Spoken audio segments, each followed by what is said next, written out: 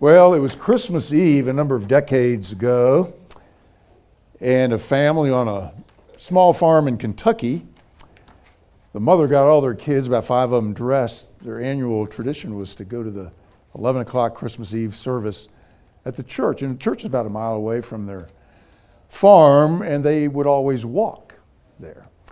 And every year she would ask her husband, is he going to go with them? And he'd always say, no, I don't believe that fairy tale of Christmas. And so they headed off to church that evening. And it began to snow. It looked like we were going to have a white Christmas. And the husband had a roaring fire going, and he was reading a book. And it really started snowing hard. And the temperature dropped tremendously, way below freezing. And the husband, reading his book, dozed off, and he was asleep in his chair, and all of a sudden, wham! He heard wham, wham, wham. Something was hitting the windows of the house. Birds were flying into the window. They saw the light. They sensed that there was warmth there because it was really cold outside. And the husband woke up and he's, oh man, I got to help these birds. They're going to freeze to death. And so he thought, what should I do? We had a bright idea. He went down to his barn, turned all the lights on, opened the doors, and tried to shoo the birds into the barn. But they weren't having any of it. They just flew off. So he went inside, he got a bunch of pieces of bread, and started making a trail into the barn, hoping they would take the bait, literally, and go into the barn. But they didn't do it. And he tried all which way to try to get the birds to save their lives, and they wouldn't respond. He got so frustrated. He said, Dad, blame it. If only I could become a bird and communicate with them. And at that moment, he heard the muffled bells of the church sound. It was midnight. It was Christmas. And the light went on in his head. Let's pray. Lord God, we thank you that you became one of us, a rescue operation, because we were lost. We were alienated from you through our sin. And we cannot save ourselves. There's nothing we can do, no matter how good we are. None of that outweighs the infinite chasm we've created between you and us. And so you sent your Son, Jesus Christ, became one of us in the flesh, to do for us what we could not and cannot do for ourselves. That on that cross you accomplished the once for all sufficient, perfect, infinite sacrifice that covers all of our sin, that bridges the chasm, that brings us back to atonement, at one-ment with you. That's what Christmas is really all about. Over the next 4 weeks, Lord, may your Holy Spirit take us deeper in an understanding of just what that means for our lives. May we begin to look at life through the lens of the incarnation, because when we do, it makes all the difference in the world. And so we thank you, Lord, for who you are and what you've done for us. May we honor you in this class. May we be built up over this Advent season so that when Christmas Day arrives, we'd have an even greater appreciation of your gift of grace in the flesh, Jesus Christ. Amen. Well, I hope everybody had a great Thanksgiving. Today begins the season of Advent.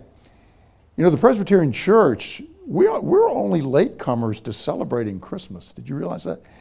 Back in the colonial times, the Presbyterians really didn't believe we should single out any special day because you don't really know what day Christ was born on. Easter, yes, but we're uncertain about Christmas. That was kind of an Anglican and Roman Catholic thing. It's really only after Charles Dickens that Presbyterians joined in the fun. And so we're kind of latecomers. And usually up until really the 20th century, we didn't celebrate the church year seasons like Advent and Pentecost and all that. But most churches do now, and I like it. I affirm today is the first Sunday of Advent, so I'm not out of place to say Happy New Year, because this is the first day on the liturgical calendar of the church year.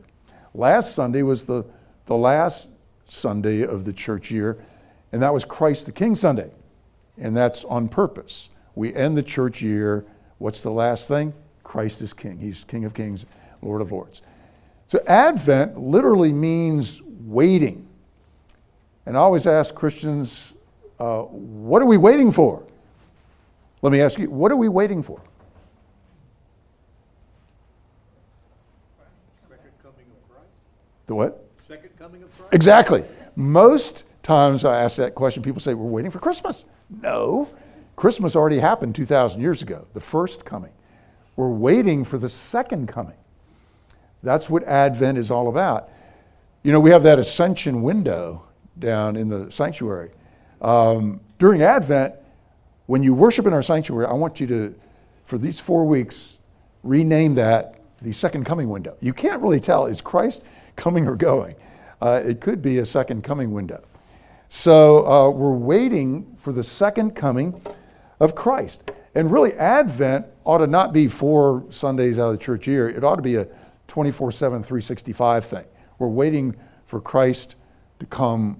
We should be all the time, looking forward to it. When will that be? I don't know. And don't you try to figure it out. People have tried to figure out, and people have done stupid things like taking numbers in the Bible and adding and subtracting and coming up with a certain date. There was actually a great Reformed theologian, he's still alive, named Harold Camping. And he lived in Michigan. And he was a good, solid guy, but he went off the rails about 15 years ago and got this idea that Jesus was going to come back on August, I think it was 2012. He had the exact date. In fact, there were billboards on I-35. I drove down from Dallas to do a funeral here, and there was the billboard. Of course, that day in August came and went. And he had all these people revved up, you know, because he was such a respected theologian. And he said, well, I figured it wrong. And so he announced a new date. Of course, that came and went. And he finally in public confessed his sin at even trying to determine the date. Jesus said, I don't even know. That's the Father's business. But the Bible is clear that we are to pray. I pray every day, Maranatha, come Lord Jesus, come soon, come quickly. Bring this shooting match to an end and bring your kingdom in all of its fullness and glory. And if you return today or this year or in my lifetime, may you find me faithful, watchful, and expectant. So we ought to expect Christ to come. But he says, I'm going to come as a thief in the night, and you never know when that is going to be. So, but I thought during Advent it would be good for us to take a look and drill down in depth on the whole cardinal doctrine of the incarnation. Listen to this quote from C.S. Lewis in his book entitled Miracles. Lewis says, the central miracle attested by Christmas is the incarnation. Elsewhere, he calls the incarnation the grand miracle. Here's another C.S. Lewis quote. In the Christmas story, God descends and reascends. He comes down from the height of absolute being into time and space, down into humanity. Further still, if embryologists are right, to recapitulate in the womb ancient and pre-human phases of life, down to the very seabed of nature he has created. But he comes down to come up again and bring the whole ruined world with him. You know, philosophers say the philosophical question above all other questions is, why is there something rather than nothing? Now, for eons, Christians have answered that question by going to Genesis 1 and saying there's something because God spoke and brought the whole creation into being. And that was pretty much for 2,000 years carried the freight of most people on planet Earth until the so-called Enlightenment came along. And even before the Enlightenment, back in the 4th century, St. Augustine, was the first person to really hammer out a biblical doctrine of, in Latin, creatio ex nihilo, creation out of nothing. That before God spoke the creation into being, there was no material creation. And as I say, most people believe that until the 18th century Enlightenment. And then they began to ridicule Augustine and say, you can't get something out of nothing, which sounds reasonable. And they actually mocked Augustine and said, he was just off his rocker. It's interesting, though, we live in the 21st century, and guess what? Astrophysicists have basically turned around and said, Augustine was right. You all have heard of the Big Bang Theory. Do you really know what that means? Because of the Hubble telescope and computer mapping and other high-tech stuff that astrophysicists have at their disposal now, they have determined that the material universe did actually have a moment when it didn't exist, and then boom, that's the Big Bang. So basically, secular astrophysicists are affirming that Augustine really did get it right. And the reason I bring this up is because we need to understand that this material universe is very, very important to God. One of my favorite poems is by James Weldon Johnson and called The Creation. And it's a great poem full of good theology except for the opening line. And it sounds wonderful, but it's bad theology. He opens the poem, and he wrote this in 1927. He says, and God stepped out on space, and he looked around and said, I'm lonely. I'll make me a world. That sounds great, but it's bad theology. God has never been lonely. Why? Anybody want to take a shot at why God has never been lonely? Because of the Holy Trinity, the triune community that God has revealed himself to us as Father, Son, and Holy Spirit. So there's, Christians the right answer to why is there something rather than nothing, the Christian answer is there's always been something. A better way to say it, there's always been someone. God, this triune personality of Father, Son, and Holy Spirit. That's why, have you ever wondered when Paul says faith, hope, and love, but the greatest of these is love? Have you ever wondered why love's the greatest rather than faith? That's because one day faith will give way to knowledge. Right now, faith means I like to say the bottom line is faith is a personal relationship with Christ. But it's not complete knowledge. There's some, you don't know exactly, you don't know Christ exactly in all of his depth. And then hope, that's just faith extended into the future. Well, one day there will be no future in terms of time because one day you and I will be transported out of time into eternity. But love is the greatest because love is eternal. There has always been love, not always faith, not always hope. That's why love is the greatest. So this triune community of Father, Son, and Holy Spirit. Now, the Trinity is hard to understand and grasp, but you're not going to be able to understand the incarnation until you really understand, or at least get some semblance of understanding of the Trinity. I had a friend in Richmond, Virginia, Ann and I, when I was in seminary, we helped out with a Young Life Club at Tuckahoe High School. And do you remember the music leader, Leo, guitar player? And he was a Jewish guy. And so one day I said to him, Leo, how did you become a Christian? He said, well, I was in the Navy, and everybody knew I was Jewish, so all these Christian sailors were trying to witness to me. But I always say to them, do I have to believe the Trinity to be a Christian? And they'd say, well, yeah, you have to. And he said, well, I'm Jewish. The Shema from Deuteronomy 6, Hear, O Israel, the Lord our God is one. He said, we believe God is one. I thought Christians worship 3 gods. So I couldn't buy it. And so I never accepted Christ. I said, but you're a Christian, so what happened? He said, well, one night I went to bed. I had a dream, and Jesus appeared to me in my dream and explained the Trinity to me. And I woke up the next morning and gave my life to Christ. I said, Leo, explain the Trinity to me. He says, I can't. It's gone from my mind. I just know it's real and true. And so, I was preaching at Highland Park Pres last week up in Dallas. I was preaching their Chinese service.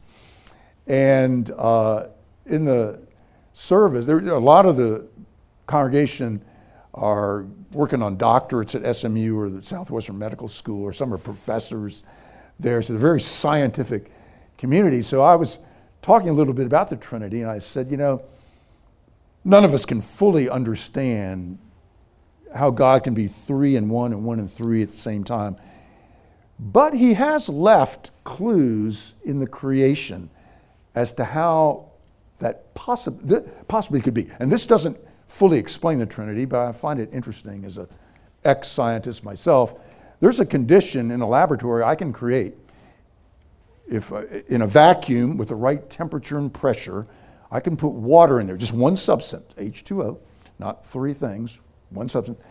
And with the right temperature and pressure in that vacuum, water will simultaneously coexist in all 3 states of being: solid, gas, and liquid, and fluxing back and forth into those things. It's called triple point. You can Google it. I'm not making this up. Ice, liquid water, and steam, all at the same time. So, but one substance, but 3 states of being. So that's kind of a clue I think God left there for us to say the Trinity is possible. And of course, the Trinity is also a cardinal doctrine of our faith. But why do we need to understand the Trinity to understand the incarnation better? Well, God is a wild materialist. Before he spoke and the creation came into being, there was no materiality. That's hard for us to understand because we're physical material beings. It's hard to understand, how can God be, Father, Son, Holy Spirit? The Father's Spirit, the Son was Spirit before the incarnation. The Holy Spirit is Spirit. We are not used to that. We think in physical terms. But when God speaks and the creation comes into being, he pronounced that creation good, in fact, very good.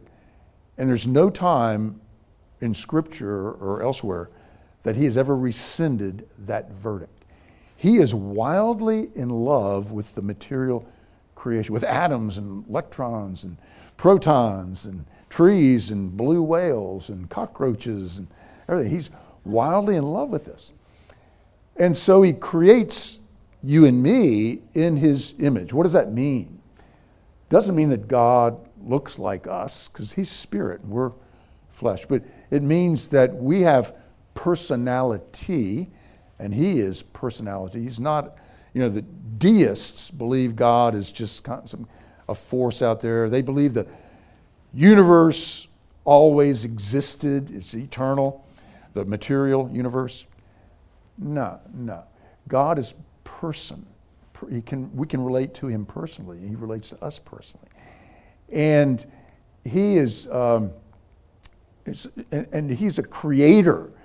And so he's given us the ability to create things.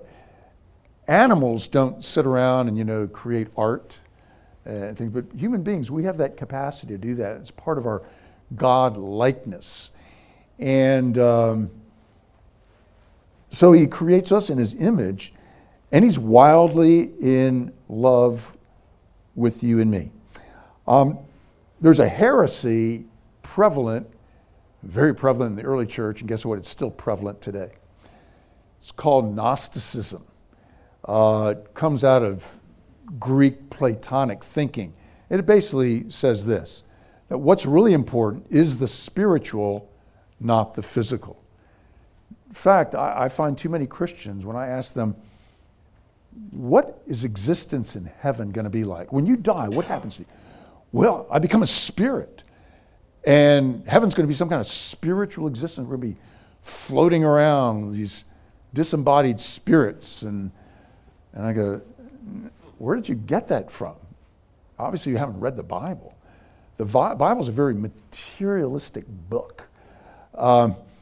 Every year as Christmas approaches, people say, we got to get the materialism out of Christmas. I always say, no. We need to put the materialism back into Christmas. Christmas is all about God's love for matter, so much so that he actually enters into time and space, takes on human flesh. Incarnation, chili con carne, that's chili with meat, flesh. The incarnation is about God actually becoming one of us without becoming unlike himself as God. Now, I don't know how that works. Here's part of the Trinity that, the Father is Spirit, the Holy Spirit is Spirit, and now you have something unique happen with the second person of the Trinity. Jesus, he becomes flesh. How does that work in the Trinity? I don't know. But God's got it figured out. So don't stay up at night worrying about that. And I'm going to steal a little of my thunder on our last lecture. I'm going to open your eyes to things you've probably never thought about. But just think about this. Is there any indication in Scripture that Jesus ever gives up his physical body? No. That's why you see the title of the last lecture, The Eternalness of the Incarnation. But you and I are not comfortable with just spiritual. We like flower. It comforts us to know that God became human being. And he knows what it's like to live a real life in the flesh, to suffer like we do, even die a real death. So we're comforted by flesh. There's a story about the little boy. He's about 6 years old, and his father puts him to bed one night and tucks him in, reads him a story. And then the father goes to bed. 10 minutes later, the kid's in the parents' bedroom. I want to sleep with you, Mommy, Daddy. I want to sleep with you. Father, no, son. You've got your bed. He takes him back, puts him to bed again. And 10 minutes later, he's back in the parents' room. I don't want to be alone. I want to sleep with you. And the father says, honey, you're not alone. God is with you. Tucks him in. Third time, he's back in there. I don't want to be by myself. Son, I've told you, God is with you. And the little boy looks at him and says, well, I'd prefer something with skin on it. Well, that's all of us. We'd prefer something with skin on it. And that's what God does on the first Christmas. The incarnation. He takes on meat, flesh. There's a heresy in the early church that said that, well, Jesus only appeared to really be human. He was just a spiritual being, but he took on this, kind of fake news appearance that he was. No. Real flesh and blood. If you cut Jesus, he bled. If you stuck him with a pin, it hurt him. He sweated. He was a real human being, just like you and me, except without sin. Again, that's hard to comprehend, but Scripture clearly teaches that. And did Jesus catch cold? Probably did. Did he get the flu? Did he stub his toe? Ouch. But he never cussed. And so he's like us in every way except without sin. And so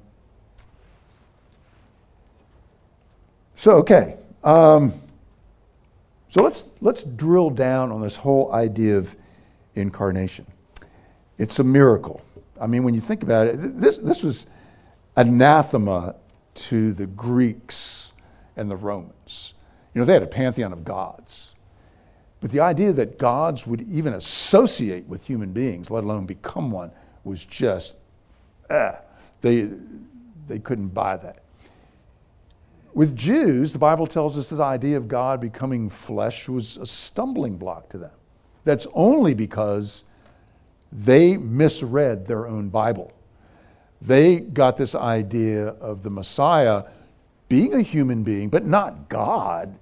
See, who is Jesus? Let's do a little Christology here. That means a study of who Christ is. You've got God become man, fully God and fully man at the same time. Not half God, half man. A lot of people think that's what Jesus... No. 100% human, 100% deity. And I say deity rather than divinity. I hear people say, well, Jesus was a divine being. I know what you mean, but be careful. That has a lot of wiggle room in it. You know, Ann makes a great pecan pie, and I think that pie is divine. It's not a God. I'm not going to worship it. So deity allows no wiggle room when you're talking about Christ. He's fully human, fully deity. Well, I don't know about you, but I don't have a calculator that works on. It just doesn't work.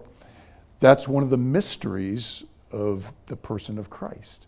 How can he be fully God and fully man? I mean, you know, when Jesus dies on the cross, what happens to the Trinity? I mean, if he's God, all those kind of questions we can't fully comprehend and answer. But this is a belief that Christians have come to, not because they sat around and thought, what would be a cool thing to think about Jesus? No, Scripture asserts that on us. That's the only reason we believe it. I mean, Jesus makes claims to be deity. He calls himself, his favorite term was the Son of Man. But he's also called the Son of God. And the same with the Trinity. A lot of people say to me, well, the Trinity that word doesn't appear in Scripture, so why do we believe it? Well, we believe it because even though the word's not there, the concept asserts itself on us. Father, Son, and Holy Spirit.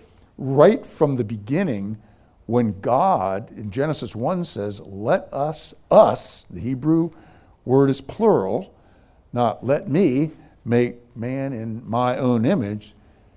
Let us make man in our image. Well, who's doing the talking there? You know, God's talking to himself, as we sometimes do. But it's Father, Son, and Holy Spirit communicating. And so God creates us in his image out of love. Why did God create the universe? Not because he was lonely. He does it simply out of unconditional love. He says, I'm just going to make billions of galaxies and trillions of stars. And do you know the Bible says that God has named every star in the universe? That's why you see these ads around Christmas time. You can buy and name a star, you know, and you send your friend a certificate that says it's some star and some nebulous galaxies. That is just arrogant. You can't name that star. It's already been named by God. I don't know what the name is, but there are trillions of stars. All of them are named. That's how big God is. Stories told about Teddy Roosevelt, good Presbyterian, when he was president, and some foreign leader who was visiting him at the White House. And Roosevelt said, it's a beautiful night, clear night. Let's go out and look at the stars. And they went out, and it was a clear night. And of course, they didn't have all the lights like we have today that drown out the stars. So the sky was just full of billions of stars. And Roosevelt and this guy are laying there looking, and Roosevelt turns to the other guy and says, well, now that we feel small enough, let's go back inside. And, you know, we don't even know how big the universe is. A great book to read, and it's an easy read. It's written by a Christian astrophysicist named Guillermo Gutierrez at Iowa State University. It's called The Privileged Planet. If you've never read this book, you're in for a treat. In that book, he shows scientifically, he doesn't talk about God in the book hardly, or he doesn't really talk at all about it. Secular astrophysicists have come up in just the last 20 years with a principle called the anthropic principle. As they study the placement of all the stars in the galaxies, they've come to the conclusion that to move even one star in some far-off galaxy throws everything else off. And so everything seems to be fine-tuned, trillions of fine-tuning, all to support human life on one tiny planet down in a corner of the Milky Way. And so they call it the anthropos is Greek for human or man. So they call it the anthropic principle. Of course, then they said, well, we don't really believe that. It just looks like it was all set up. Well, guess what? It was, and you know, sometimes you'll see a poem or a song insinuating that you and I are made of stardust. I always thought that was kind of romantic schmaltz. Gutierrez shows that all the carbon, which we have, you can't have life without carbon. It comes from stars. It is literally stardust. And the carbon inside of you and me is not indigenous to planet Earth. It came from stars. And so all these stars and planets are fine-tuned to support this life that God has created on Earth, and the crown of his creation, Scripture says, is you and me as human beings.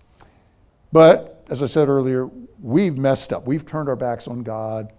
I'm not going to go all into the fall there in Genesis 3. But you and I will never understand the incarnation until we understand grace. We hear that word grace all the time. What does it mean? Being nice? No. Grace means that you and I don't get what we deserve. You know, sometimes people say to me, God's not fair. And I always say, he's not. He's not fair. And thank God that he's not fair. What does fair mean? You and I, everybody gets what they deserve. That's being fair.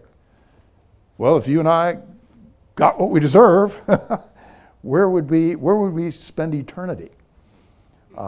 Grace means that you and I get what we don't deserve. And that's a healed, restored relationship with the Father through nothing that we can do. If you think there's anything, the slightest thing you can do to heal that relationship, you don't get grace. You know, in the Reformation, they had the 5 solas in Latin. Sola gratia, we're saved by grace alone. Sola fides, through faith alone. Sola Christus, by Christ alone. Sola scriptura, according to Scripture alone. Sola Deo, gloria, to the glory of God alone. God is glorified when you and I realize I'm helpless. You know, the church can learn a lot from AA. AA was started by a drunk Presbyterian elder named Bill W. And another Presbyterian elder was a drunk. They got together and said, you know, we're sick of living like this. They went to the Bible. The 12 steps are just the gospel of grace. And, you know, the first one is the most important. You realize you got a problem, and there's absolutely nothing you can do to fix the problem. When you realize that, alcoholics will tell you, that's when you move on the road to healing. And as long as you and I think, well, you know, I belong to First Presbyterian Church. I give regularly. I'm in church every Sunday. I'm in a Bible study, blah, blah, blah, blah, blah. I'm sure God's looking at that and going, man, I can't wait for that person to, they qualify. Boy, I can't wait till they get to heaven with me. I'll come clean with you. I would like to stand at the pearly gates and have St. Peter look at me and say, Ron, look at all you did. You were a rev. Wow. Yeah, you know, look how many people you led to Christ. Whoa. Look how many sermons. Well, that wasn't very good. I would love, thank you. Glad to be here.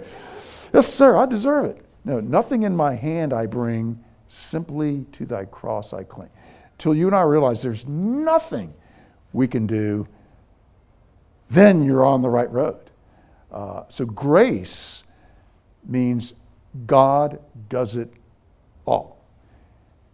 If you add even a little bit to it, that subtracts from the sovereignty of God, which means he's not sovereign. And God is sovereign. So thank God we're saved by grace. And so we've messed up our lives, and we've, have this cosmic chasm between us and the Lord, and we can't bridge it. If you were in the sessions on Reformed theology, I said it would be like if we went to the Grand Canyon. It's about a mile across. Who here can jump the Grand Canyon? Nobody. But let's say we get the best long jumper, the Olympic gold medal champion. He's got the best shot of anybody in the world of getting across that canyon. I think the Olympic record is something like 32 feet, 7 inches or something, long jump. I try it and I get out, 8 feet. I wind up in the bottom of the canyon. Well, here comes the Olympic champion. He's got the best shot of anybody. He's the Billy Graham of jumpers, So if he's going to make it across, anybody can do it, he can do it. Well, when I'm laying down there, pretty soon I'm going to see him go a little bit further out from where I'm laying. That's, when you realize that's your spiritual situation, then God says, now I can work with you. And of course, God then sends Christ. He becomes one of us, fully God, fully man, and on the cross, he pays the infinite sacrifice needed to cover your sin and mine, because we can't do that. I mean, the worst thing you can say to a pastor, if a pastor asks you, are you sure of your salvation? The worst thing you can say to him is, well, I hope my good deeds outweigh my bad deeds. I had a guy in Dallas say that. He was an elder, wonderful guy. He was in his 80s. He was diagnosed with stage 4 cancer. He was, I would have said, the most mature Christian at Highland Park Press. And he said that to me. Because I said, are you sure? I just want to make sure, Bob, that you're, well, I just hope my good deeds outweigh my bad. Now, I knew him well, so I said, well, when did you become a Muslim? He said, I'm not a Muslim. I said, well, that's Muslim theology. It's not Christian. Muslim theology, there's only 2 world religions. Only 2. The gospel of grace and everything else. Mormonism, Hinduism, name it, it's some form of works righteousness, that there's something I've got to do to climb the ladder, so to speak, stairway to heaven. Christian faith says, there ain't no stairway. You can't do it. It's God coming down, not us trying to get up to him. He comes. This is a rescue mission. The incarnation is devised by God, not so that Hallmark can sell cards and we can have Black Fridays and boost the economy and have nice Currier and Ives scenes and all that. It's a dad blame rescue operation to keep us out of hell. And that's being blunt about it, but that's what the incarnation is. Well, how does becoming a human being, taking on flesh, accomplish that? Well, I'm responsible for my sin, and I need to pay the price for that sin. But I'm a mortal human being, finite human being. You couldn't hang me on enough crosses to cover my sin. And how would I know? And if I tried to atone for my own sin, how do I know when I've done enough? Do you know Muhammad, before he died, he said, I don't know where I'm going, because I don't know if my good deeds have outweighed my bad deeds. Every Muslim dies in terror, except those that martyr themselves. The only guarantee you can have going to heaven is to martyr yourself. If I was a Muslim and really believed the Muslim faith, you'd be in trouble right now. I'd kill you. Because I don't want to risk eternity in hell. Man, I'm going to tell my favorite joke, and it's dated and has bad theology. Paul's heard it, but I love it. And it's dated because Osama bin Laden goes to a leadership training seminar. And they're talking about you should never ask your employees to do something you're not willing to do yourself. And so he's sitting there thinking, well, gosh, I get all these people blowing themselves up and martyring. I guess I should do that. So he straps on some dynamite, walks into a building, and here's the bad theology. He winds up in heaven. And he's met by George Washington. And Washington comes up to him and goes, you tried to wreck the country. I found it. And Washington slugs him. And suddenly Patrick Henry steps forward and slugs him in the stomach. And then Robert E. Lee steps forward and throws him on the ground. Then Stonewall Jackson appears, starts stomping on him. This goes on for about an hour. After an hour, Osama's laying there all beat up, bloody. And St. Peter walks by, and Osama says, I thought this was heaven. And Peter says, it is. He said, well, my Muslim theology told me that I'd be met in heaven by 70 virgins. Peter said, 70 Virginians. My family's all from Virginia, so I love that joke. So this is a rescue operation. Jesus, the Old Testament sacrificial system, they had to keep killing goats and sheep and bulls over and over again. It only atoned for their sin for a finite period of time. So God sends the once for all sufficient Lamb of God who's fully deity. So it's an infinite sacrifice that covers all of our sin. No matter how grievous, no matter how many, no matter how deep and weighty. And so this is the greatest good news. Christmas is the greatest good news. But it's all miracle. How can a creator enter creation? How can the infinite God enter into time and finite time and space? Those are beyond our comprehension. But it's true. Let me close with a Frederick Buechner story and then a Frederick Buechner quote and then a little story. Buechner writes, the incarnation is a kind of vast joke whereby the creator of the ends of the earth comes among us in diapers until we too have taken the idea of the God-man seriously enough to be scandalized by it. We have not taken it as seriously as it demands to be taken until that happens. It really is a scandal, the idea that this pure, infinite God would stoop down and become one of us. And you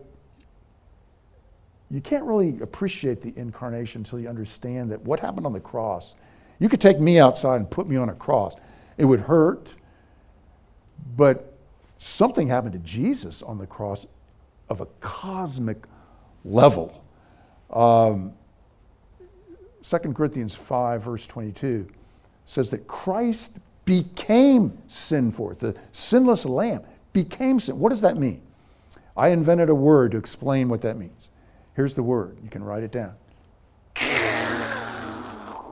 Somehow, on the cross, Jesus sucked in all of the sin of the entire universe. He took it upon himself. Our substitute hung in our place because we can't do it. And that's all of grace. Stories told as God the Father and the Son and Holy Spirit meet to send Jesus off to earth, the incarnation, take on flesh. And God the Father lays out the plan. And Jesus says, okay, I'm willing to do this. And the heavenly hosts are gathered around listening to all this. And Jesus heads for earth. Here we talk about the virgin birth. That's a misnomer. Jesus was born just like anybody else. It's the virgin conception that as God spoke and the universe was created, that's really what happened, I believe, in Mary's womb. There's a great medieval painting that shows Mary and Gabriel with the Annunciation announcing to her, you're going to bear the Messiah. And then there's a dove flying into Mary's ear. That is great theology. That's the Holy Spirit. And it's the ear, the word God creates by speaking. So it's the word. And this virgin conception happens. That's the miracle, not the virgin birth. It's the virgin conception. And anyway, they're gathered around listening to the God the Father lay out the plan. And one of the heavenly hosts turns to the Father and says, but what if he doesn't do it right? What's plan B? And God the Father says, there is no plan B. Let's pray. Lord God, we thank you for who you are, for your unconditional love for us. You've loved us so much that you really would rather die than live without us. This Christmas, bring home that truth to us and to everybody in our family so that we might truly celebrate the grand miracle of you taking on human flesh. And we thank you that because of that, we have an eternal destiny sealed by your Son. Thank you. In Jesus' name, amen. Okay, next week we're going to bring your Bibles, next 3 Sundays, because we're going to look at, next Sunday we'll take a look at some Old Testament foreshadowings of the Incarnation. You'll see the Incarnation's all through the Old Testament. Sunday after that, we're going to look at some possible pre-incarnation appearances of Jesus in the Old Testament. Did that happen? Let's take a look and see.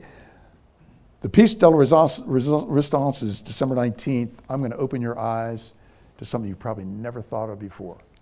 The eternalness of the Incarnation. God bless.